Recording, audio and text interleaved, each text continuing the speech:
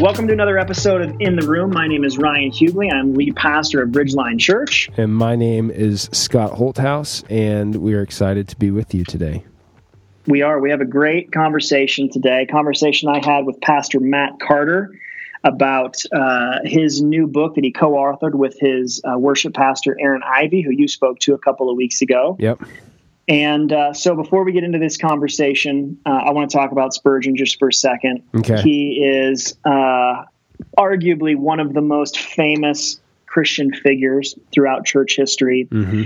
And the world is filled with unbelievable stories about Charles Spurgeon. Everybody has like a favorite Charles Spurgeon story. Matt Carter and Aaron Ivey's book is one of their favorite stories and lesser known stories about him. And we'll talk about that in our conversation again. But I'm curious if you have, of the bios and stuff that you've read, what's one of your favorite stories about Charles Spurgeon? I think honestly the story of him coming to faith, and they actually touch on it in the book, but I know that he just had this sense of darkness in his life from such an early age. And even actually reading the book, hearing, he spent a lot of time with his grandparents, and it seemed like his grandfather was a tremendous man of faith. And it seemed like salvation was something he longed for, yet didn't quite feel like he had. And so the story of him just sitting in the back of a church and hearing God's word preached, and what strikes me is that nobody really knows that preacher's name. Nobody really remembers him. And I even wonder if he probably knows now because he's dead and in heaven. But just realizing what God's doing through that person preaching the word at a small church in England, knowing that somebody who would change and impact much of Christianity was sitting there, and God was about to, bring him to faith, I think is amazing. Yeah.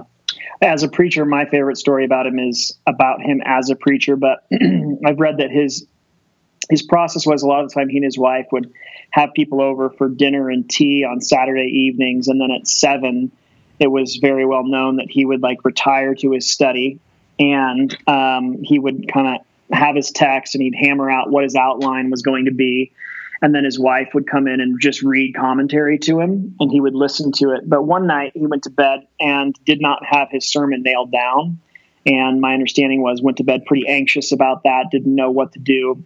But in the middle of the night, as he was sleeping, was talking in his sleep and actually preaching in his sleep.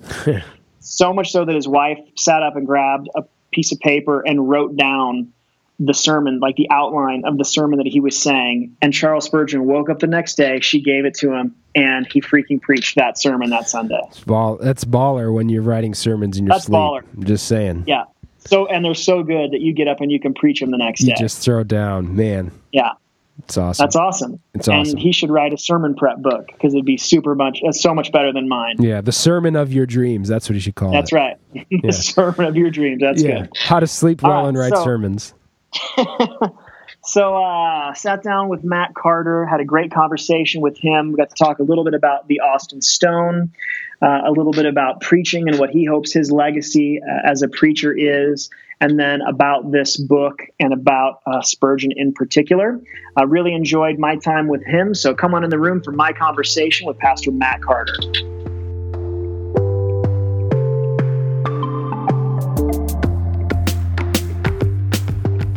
Well, Matt, thanks so much for coming on In the Room. We appreciate having you. Excited to talk about your new book, Steal Away Home. But before we do that, would love to just start with a little bit of background on you for people who aren't super familiar with you and the Austin Stone and your ministry. So I know that you were born in Texas, born into a Christian home, if that's right. So tell me just a little bit about your spiritual upbringing and what that was like for you growing up in Texas in a Christian home, and really how you came to faith. Yeah, man. So I was born in just a little small town in East Texas called Athens, Texas, and grew up there. Was in church 9 months before I was born. I've been in church my whole life, and I think I came to faith in Christ at a pretty early age. I was aware of my sin. I was aware of my aware of my need for a Savior, and I had an affection for the Lord, I think, at an early age, like a lot of kids, junior high and high school, kind of walked away from Him, if you will. My faith wasn't important at all, and then I went to Texas A&M for college my freshman year, and it was really that year that I think the Lord truly captured my heart. I made a decision to follow Him, and I've never looked back since then. And it was during college. I've kind of felt a call to ministry and to preach, and through a series of events, here I am. But that's the quick version of my faith story. Now, I think I read you went into undergrad pre-med, didn't you? Wasn't that your plan? That was the plan, man. I always wanted to be a doctor growing up, and that was really mainly, I think, my parents were not poor, but we were far from rich. We were very, very, very middle class, and I got told no a lot growing up, different things, couldn't afford it, and I got sick of hearing that, and so I made a decision pretty early that I'm going to do everything I can to make a lot of money so I don't have to tell my kids no, but God had different plans. Yeah, so it's a pretty big decision to pivot from medicine to vocational ministry. So you said you felt a call to ministry, but what exactly led to that decision to make that move? Well, again, my freshman year, I just really started walking with the Lord. He captured my heart. I knew I wanted to follow Him, and it all started with a friend of mine out of the blue. I don't even remember what we were talking about, but he said, "Man, have you ever thought about being in the ministry?" And I never had. If you had asked me at 18, list the top 100 professions that you possibly could end up getting into, ministry wouldn't have made the top 100. Yeah. And for whatever reason, that statement just got me thinking, and I thought about it for a few days and thought, well, probably I'll start praying about this, and prayed about it for a long time, and the sense that God was kind of prodding my heart would not go away. So I started talking to pastors, and that just made it worse. I'm like, man, God, are you calling me to this? Wrestled with it. Didn't want to give up this medicine thing. Didn't want to give up money. Had parents telling me that would be the dumbest thing I could ever do. Yeah. And man, I was driving and was working my sophomore year in college. Was driving home from a college job, and really wrestling with this, whether or not I was going to surrender to be in the ministry vocationally. And this is really kind of stupid and kind of cheesy, but I turned the radio on. Yeah. And this is right after I was praying, God, do you want me to surrender my life to you? And I turned the radio on, and it was just kind of happened to land. I was in the middle of nowhere, land on this Christian radio station, and a guy named Al Denson was singing a song called "Will You Be the One to Answer to His Call? And will you stand when those around you fall? Will you take His light into a darkened world? Will you be the one?" And when I turned the radio on, I'd been praying, and when this literally, those were the first words I heard. I kind of took that as God answering my prayer. I pulled over on the side of the road crying, and I said, "God, I don't care where you want me to go. I don't care where or what you want me to do. I'm yours." And that was really the beginning of I would say my call to ministry. That's awesome. So what happened after that? So did you finish up at Texas A&M? I did. I changed my major from medicine to history because that was the easiest thing I could think of, and through a series of events became a volunteer at a youth ministry there in town and served there for about a year, and then their youth pastor left to go to seminary, and they offered me the job. And I took it, and that was kind of my first student ministry position, and that was really the catalyst to me being in full-time vocational ministry. All right. So did you go straight from undergrad to seminary, or did you have a season of just working in the church and then did that on the side, or how did that work for you? Yeah, I had a season of working in the church. I don't remember who told me this, but somebody told me it would be valuable to have a little bit of time actually on the ground doing ministry. And so that when you go to seminary, you're able to kind of filter through the stuff that's going to be helpful and the stuff that's not going to be helpful. And that was really good advice. I think it was 4 years of ministry before I started seminary. It's Southwestern Baptist. Yeah. Okay. So how then everybody that follows your ministry now knows about the Austin Stone. You guys have seen tremendous fruit. And so how did you come to that decision to plant the Austin Stone?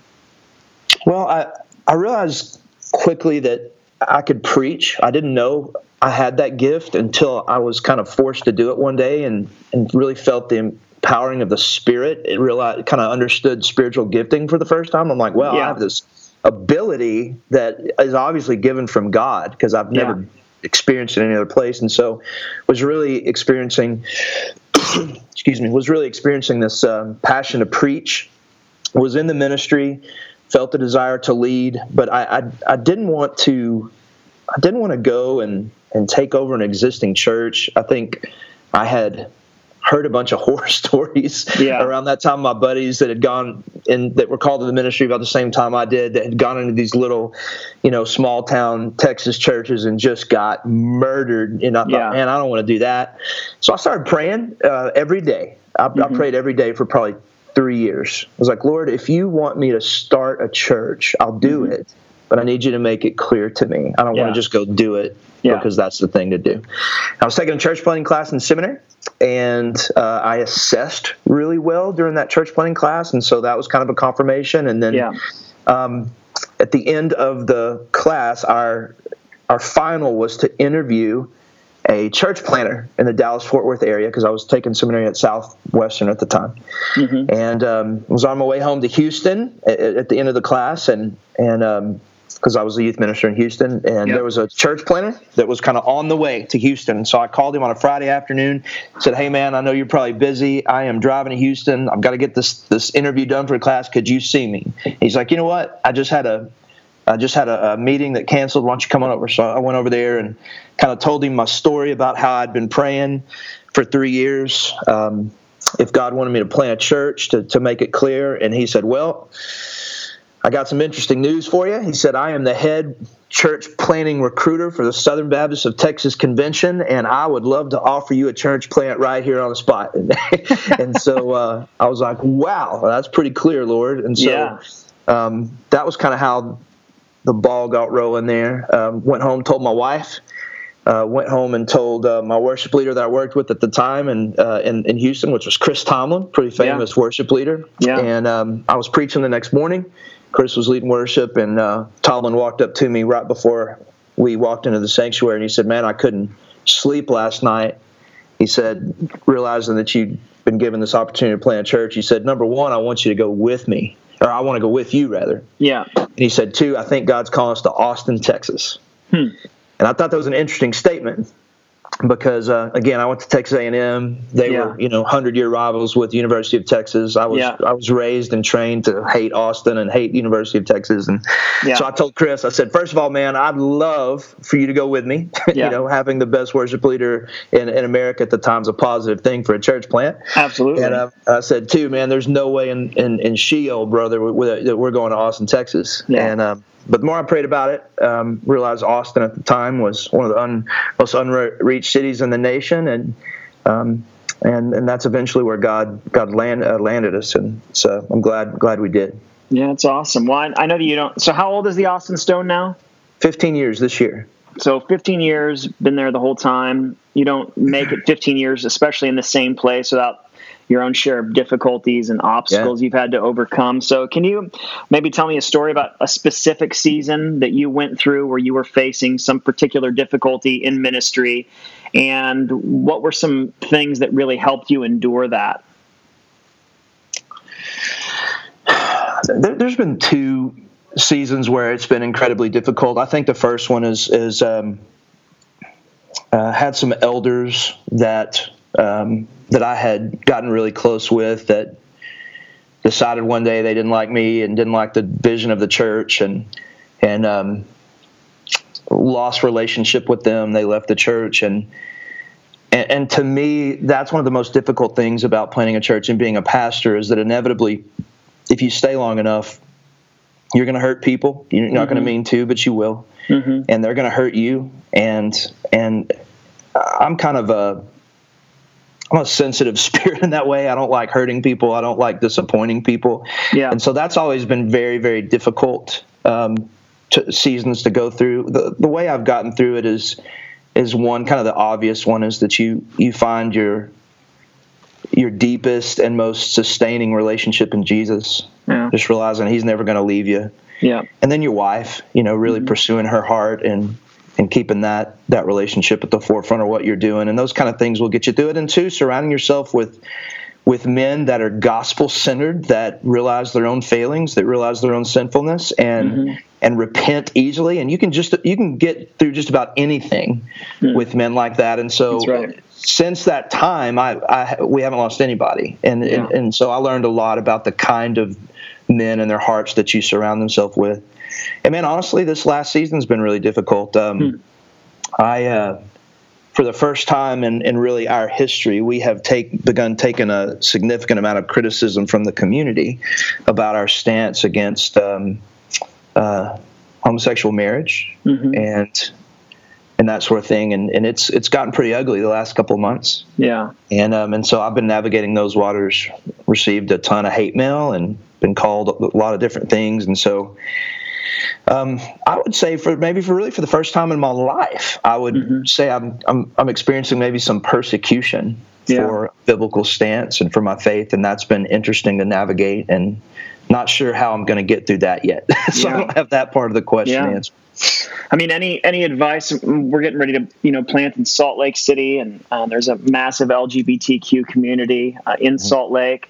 As you're having to speak into this, I think one of the challenges it seems more and more it doesn't really matter how you say what you say. If you are not affirming of everything, then you're going to get pushback. But any advice that you do have in regard to how to speak to an increasingly sensitive and increasingly common issue that many churches are going to face? Well, you're absolutely correct that there's no way you can say it that's going to alleviate all the pushback. Anytime you stand up and say, hey, here's what the Bible says, in this lifestyle that you've chosen to live is contrary to God's best for you. Yeah. Or heaven forbid that you call it a sin. I mean, you're going to get a ton of pushback. But one of the things that I've done over the last few weeks is I've actually sat down with a ton of people that are in that lifestyle, that are in the LGBTQ community, and I just listened. I wasn't there to correct them, wasn't there to teach them a Bible study, wasn't there to talk about their lifestyle being wrong. I said, man, just tell me your story. And then I always asked them a question. I said, how? Okay, you know me, you know my stance, you know what I believe. How can I be faithful to what I feel is biblical truth, and at the same time do it in a way that's not just making people feel like I hate them? Yeah. And every one of them said the same thing, and they said, well, we understand that you believe what you believe. Yeah. But when you do teach, when you do lead, when you do communicate, lead with grace. Yeah. Lead with grace before what you perceive to be the truth. And I'm kind of, more of a prophetic bent in my preaching. Yep. I have a tendency to say, hey, thus says the Lord, this is what's right, this is what's wrong, this is what he says, this is what the scripture says, go do it. Whereas kind of leading with this concept of God's love and God's grace and into what you would consider to be the truth probably is the best way to do it. That'd be my advice. That's good. Well, let's talk about preaching for a minute, because you are known as a preacher. In a few minutes, you really talked about what an influence it had, realizing that God had given you that gift. So I was just on the practical end. I'm always curious about this with other preachers, but tell me a little bit about what is the average week of prep?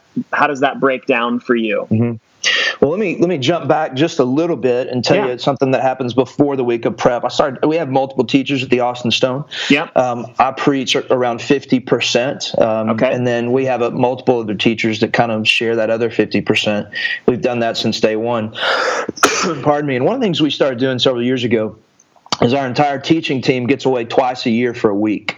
Okay. And before each semester, and we spend the first day and we line out kind of the text that we're going to preach through on each Sunday. That takes a lot longer than you would think. Yeah. So we typically go verse by verse through the scriptures, and so we spend an entire day and say, okay, on September this date we're doing this text, on September this date doing this text, all the way through Christmas. And then on day 2 we begin to outline those sermons together. And so we come up with what's called I have a doctorate in expositional preaching, by the way, so I'm going to nerd out on you a little bit, if that's okay. Good. No, it's great. We come up with what we call the main point of the text. We call it the MPT.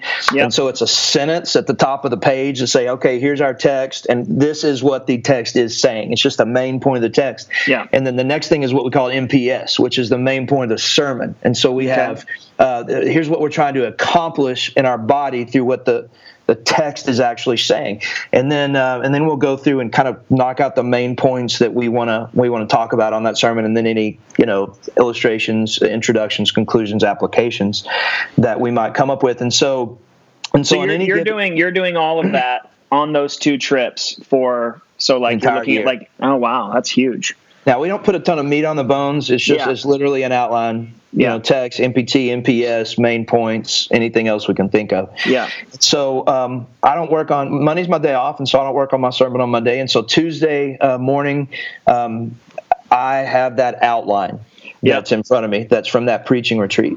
And so what I'm preaching on, main point of the sermon, what I'm trying to go, kind of the main points, that's already there. And so I spend Tuesday, Wednesday, writing the sermon, and sometimes Thursday. I'm a transcript guy. I have it memorized by the time I'm up in the sermon, but I'm a transcript guy, and so I'm writing out the sermon now. So typically Thursday or Friday, I've got a transcript. I've sent it to one of my other guys. They're checking it for theology. They're checking it for any major mistakes. They're checking it for any things I could say better. They're giving me my text, the notes back. And so typically on Friday, I start preaching through it. Okay. And that's a critical part for me because I'm a preacher, not a writer. And so I will inevitably say something different than the way I would actually write it. So I preach through it. Yep. And then if I were to say a sentence differently than how I would have written it, I would actually go back in and change that sentence to how it came out of my mouth. Preach through it on Friday morning, preach through it on Saturday morning. By Saturday morning, it's completely done. Mm-hmm. I step away from it all day Saturday, and then Saturday night, the last thing I do before I go to sleep, I don't turn the TV on after this, don't look at my phone after this. I just read through it one time. Okay. I've kind of found that for whatever reason, that just kind of cements it in my brain. And then Sunday morning, I get up, I read through it one more time, and then I preach it. So do you take the transcript with you into the pulpit? I do. I take the transcript. I reference it. And so if you ever have seen me preach, I will look down at my notes periodically. Mm-hmm. And that's just kind of for my brain to see where in the outline I am. But most of the sentences I have memorized. Okay. And then repetition really is repetition is the key to the memorization for you. Repetition and preaching through it and then reading through it. Yeah. By the time Sunday morning comes around, I've got it. Now, one of the pushbacks I always hear is, well, does that give freedom for the Spirit to move? Well, inevitably on the sermon on Sunday, there's always a little different. But my pushback on that is the Spirit speaks to me throughout the week as I'm preparing that over and over and over again. I hear His voice and put it down. That's great. Well, when you think about the state of preaching, kind of high level, 30,000-foot view of the state of preaching right now in our culture, what are some things that you see that maybe, I know that, you don't get a doctorate in expositional preaching unless you really love preaching. So I know you pay attention to that. But when you think about the state of preaching right now in our culture, what are some things that maybe you see trends that concern you a little bit? Yeah, there's some pretty high-profile pastors that have come out and said, we need to rethink the way we preach to the millennial culture, to the post-church culture. And I definitely think there's some truth to that, but some of these guys have kind of come out and insinuated at least that preaching the Bible is not necessarily the best way to do that. Yeah. And look, there is some truth to how you say things. Yeah. If you're in an East Texas Baptist church full of Christians, you can say things in a certain way that you don't need to say in a downtown Austin, Texas room where half the people in the building are not churched, are not believers, and get their theology from MSNBC, right? Right. But having said that, there is only one guarantee that I can have that my preaching is going to possess the power of God. Yeah. And that is when I am preaching the Holy Spirit inspired word of God. Yeah. My illustrations, there's no guarantee that the Spirit's going to enliven that. My stories, my cool props. The Bible never promises that. The only promise we have that our preaching has power is when we are preaching God's word, which has power. And so, definitely think about how you're presenting the truth. Definitely think about the audience you're preaching it to. But I believe with all my heart that the preaching of God's word is the most effective way to impact people's hearts. I don't care what culture you're in. Yeah, that's good. So when you think about, when I think about a lot of the preachers that I admire, there's sort of specific things about their preaching legacy, if you will, that really stand out to me. Like I remember, I think it was like the second or third Gospel Coalition, D.A. Carson was introducing John Piper. And he compared Piper to like a pit bull who grabs a hold of something and just shakes it till there's no more life in it. And he was talking about the way that Piper could take a text and basically do that. He just shakes it till he's gotten everything out of it. So when you think about your own preaching ministry, what do you hope is the main thing that you're known for? I think that's a great question, by the way. I hope that my preaching is ultimately Christ exalting. Mm-hmm. I don't necessarily am one of these guys that thinks that every single sermon has to be an evangelistic sermon in nature. Yeah. But I do believe that every sermon ultimately ought to point us to Christ, whether you're in the Old Testament or the New Testament. Absolutely.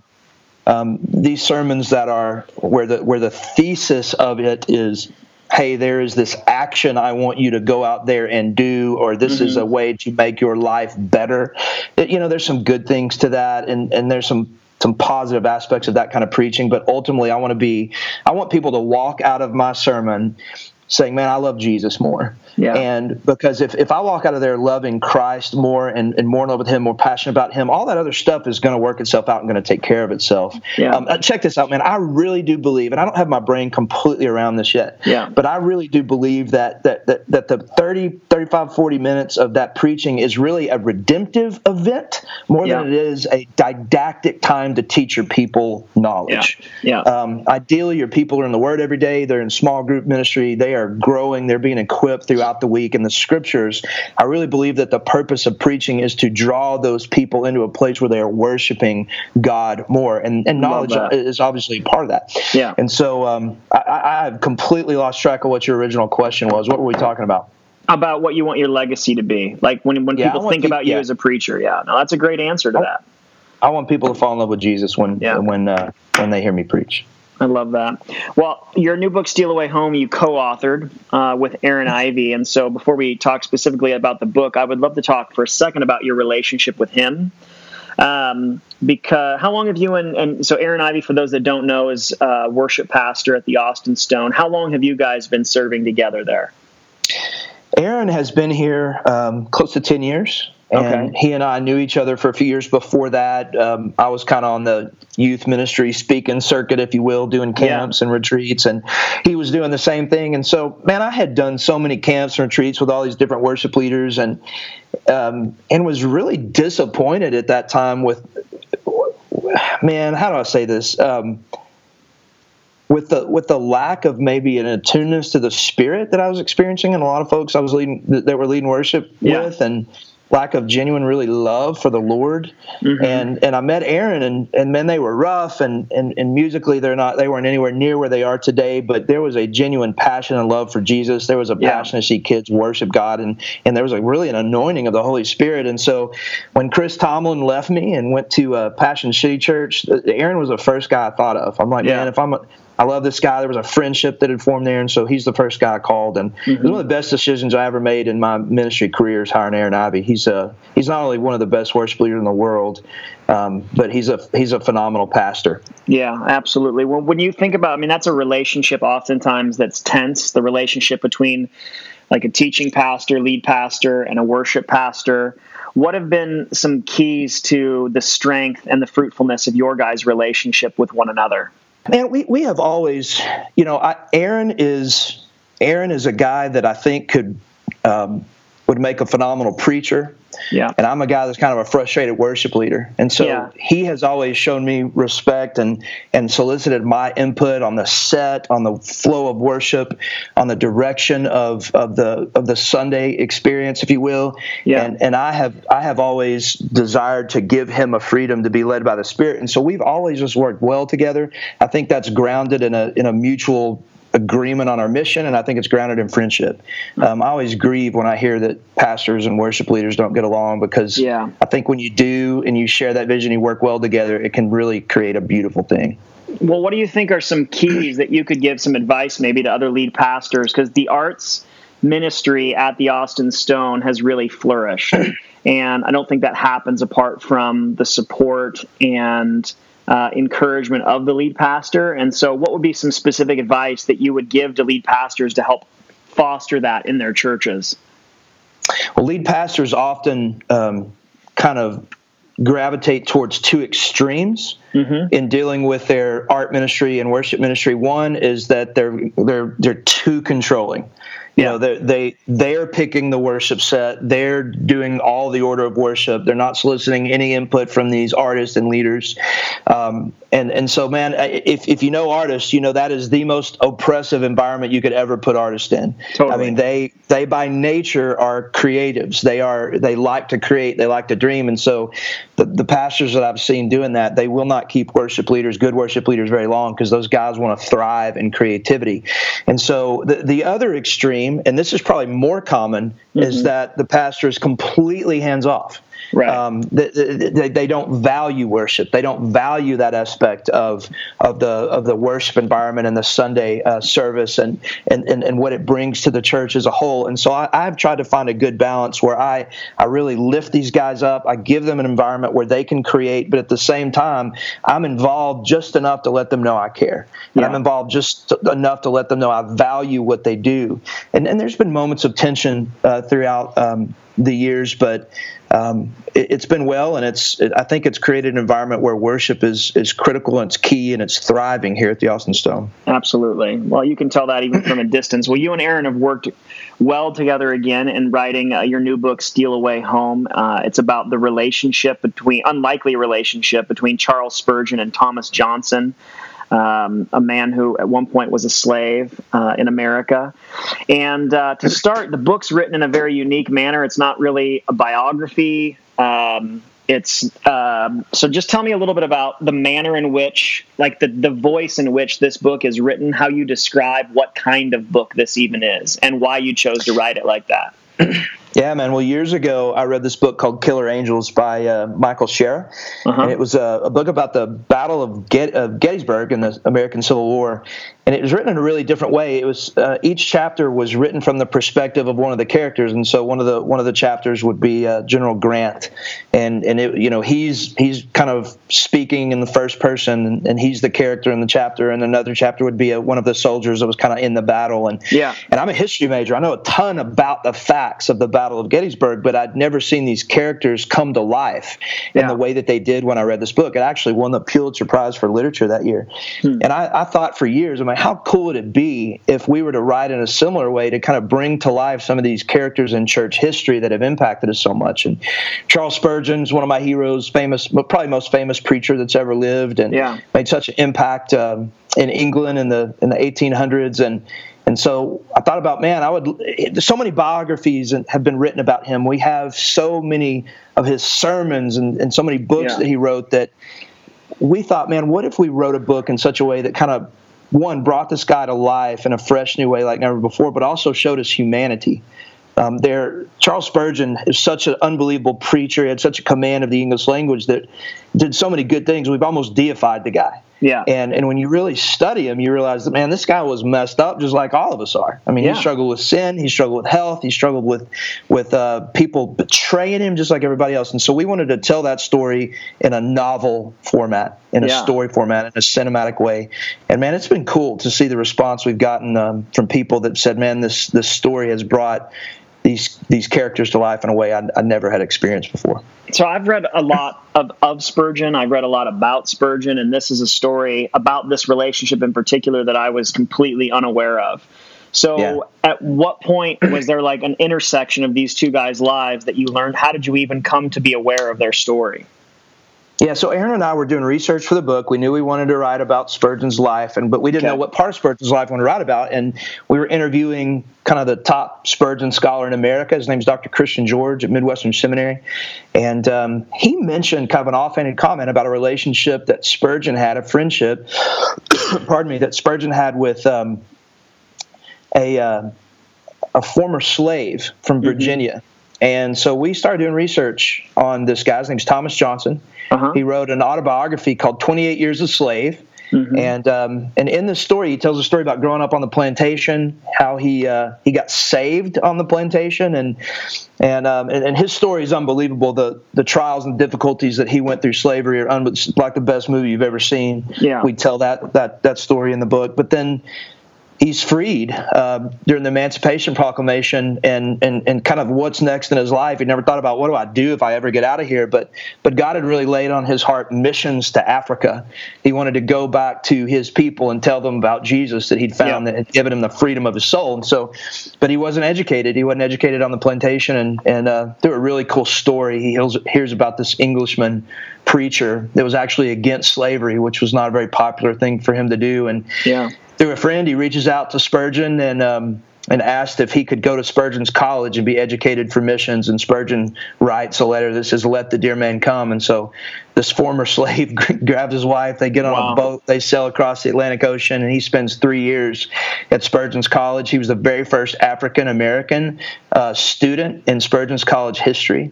And while he was there, they developed a friendship. We found some really neat kind of places where this friendship is talked about. In Susanna Spurgeon's autobiography, she mentions an evening where Thomas Johnson and his wife come over for dinner. It's a fantastic story. It's a cool part of the book. Thomas mentions several instances where he interacts with Spurgeon. And so this book is a novel that tells the story not only about the life of Charles Spurgeon from the time he was a little boy to the end of his life, but Thomas Johnson's beginning life on the plantation, how he comes to Christ, how he ends up going to Spurgeon's college, and then his time as a missionary in Africa.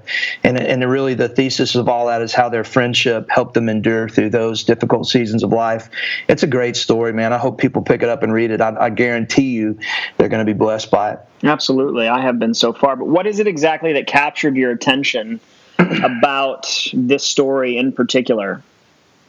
Well, one, it's never been told. I mean, it's a friendship between a white English preacher and a black former slave. You think about all the barriers culturally, geographically, educationally that these guys had to overcome to actually become friends, and not just friends, but good friends, is remarkable. And it's kind of this untold story in history. We feel like the time that we find ourselves in America, this is an appropriate, timely story for our country and our culture and our church about how these guys found common ground at the foot of the cross, and how they learned from one another and listened to one another. And it's just a really beautiful picture of friendship and through the person of Jesus.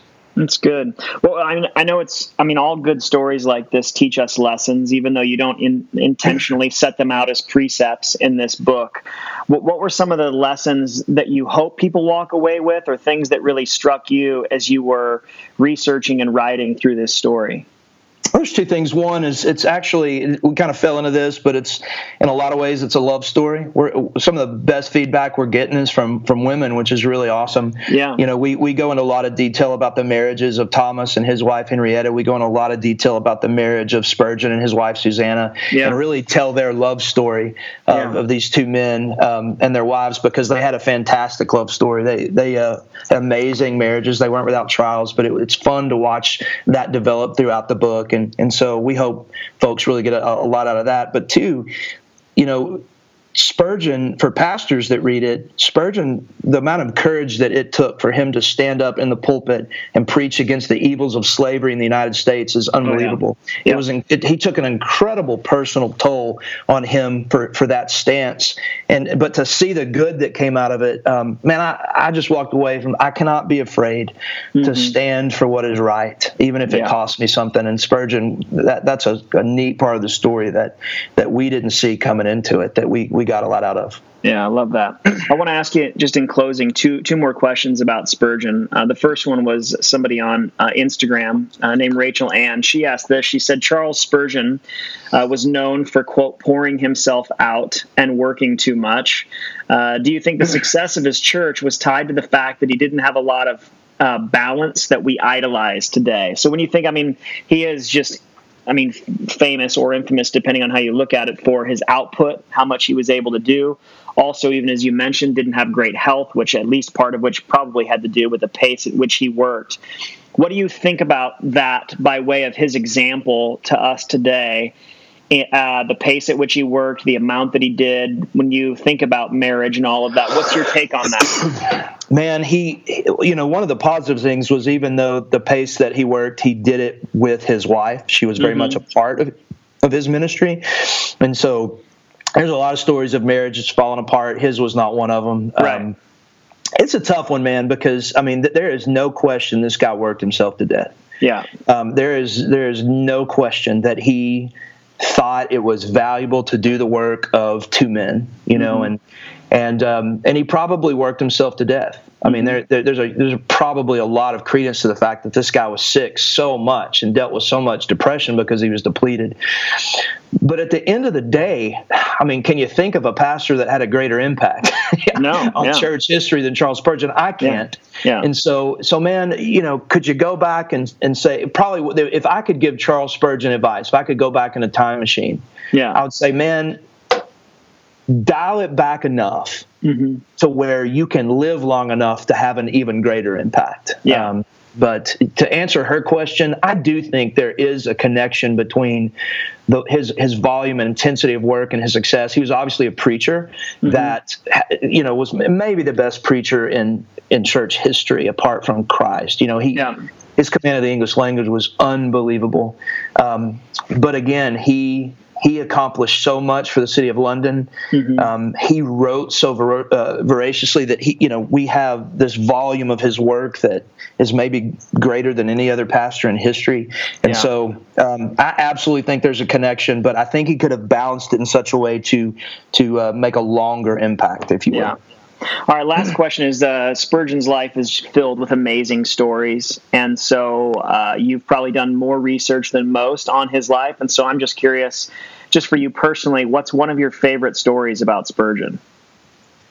He befriended this former slave named Thomas Johnson, and all right, apart brought from that him to England to educate him, become a man, dude. Yeah, that's like asking you what's your favorite story of your child or something. He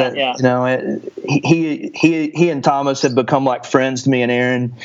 We're setting the pen down at the end of this book was difficult because we'd come to know these guys, and I'm looking forward to hanging out with them in heaven. Man, what is probably my it's not necessarily a single story, if you will, because I have some single stories that are really funny, but I don't know that I have a single story that's more impactful to me. I think the thing that has had the greatest impact on my life is not his preaching, but it's the way that his church impacted the city of London. That I was asked at the beginning of the Austin Stone, what church are you going to model the Austin Stone after? And everybody expects you to answer Willow Creek or Saddleback or North Point. And I would always answer the question, I'm modeling it after Metropolitan Tabernacle from the 1850s. And they were having there's a huge industrial revolution going on at that particular time. People were flooding into the city. The level of poverty that just doubled overnight. The population was growing like crazy, and their church made the decision: we're not going to move to the suburbs. We're not going to go away from the hurt and the pain. We're going to stay right here in the middle of the city, and we're going to impact the city for the glory of God. And some of the things they did, the orphanage they started that housed 700 orphans, the old folks homes. There was 15 old folks homes they started to help take care of people that were in their life with dignity. The way they ministered to poor and rural pastors, the way that they, their influence on the city of London was such that it was said of them that if they kind of closed their doors, that the city of London would have grieved. Wow. And their impact was not only spiritual, but it was also educational. It was cultural, and it was artistic and it was political, and they just had a massive impact for the cause of Christ in the city of London. And so I would say the example of the way that he led his church to be a church kind of for the city and impact the city for the name of Jesus has been really inspiring to me. That's a great answer. Well, the book again is Steal Away Home. It is an exceptional story. You and Aaron did an awesome job. So thanks for your labor in that. Thank you for your work at the Austin Stone and the way that you've blessed so many of us. And thanks for coming on In the Room. Man, thank you for having me. It's been an honor.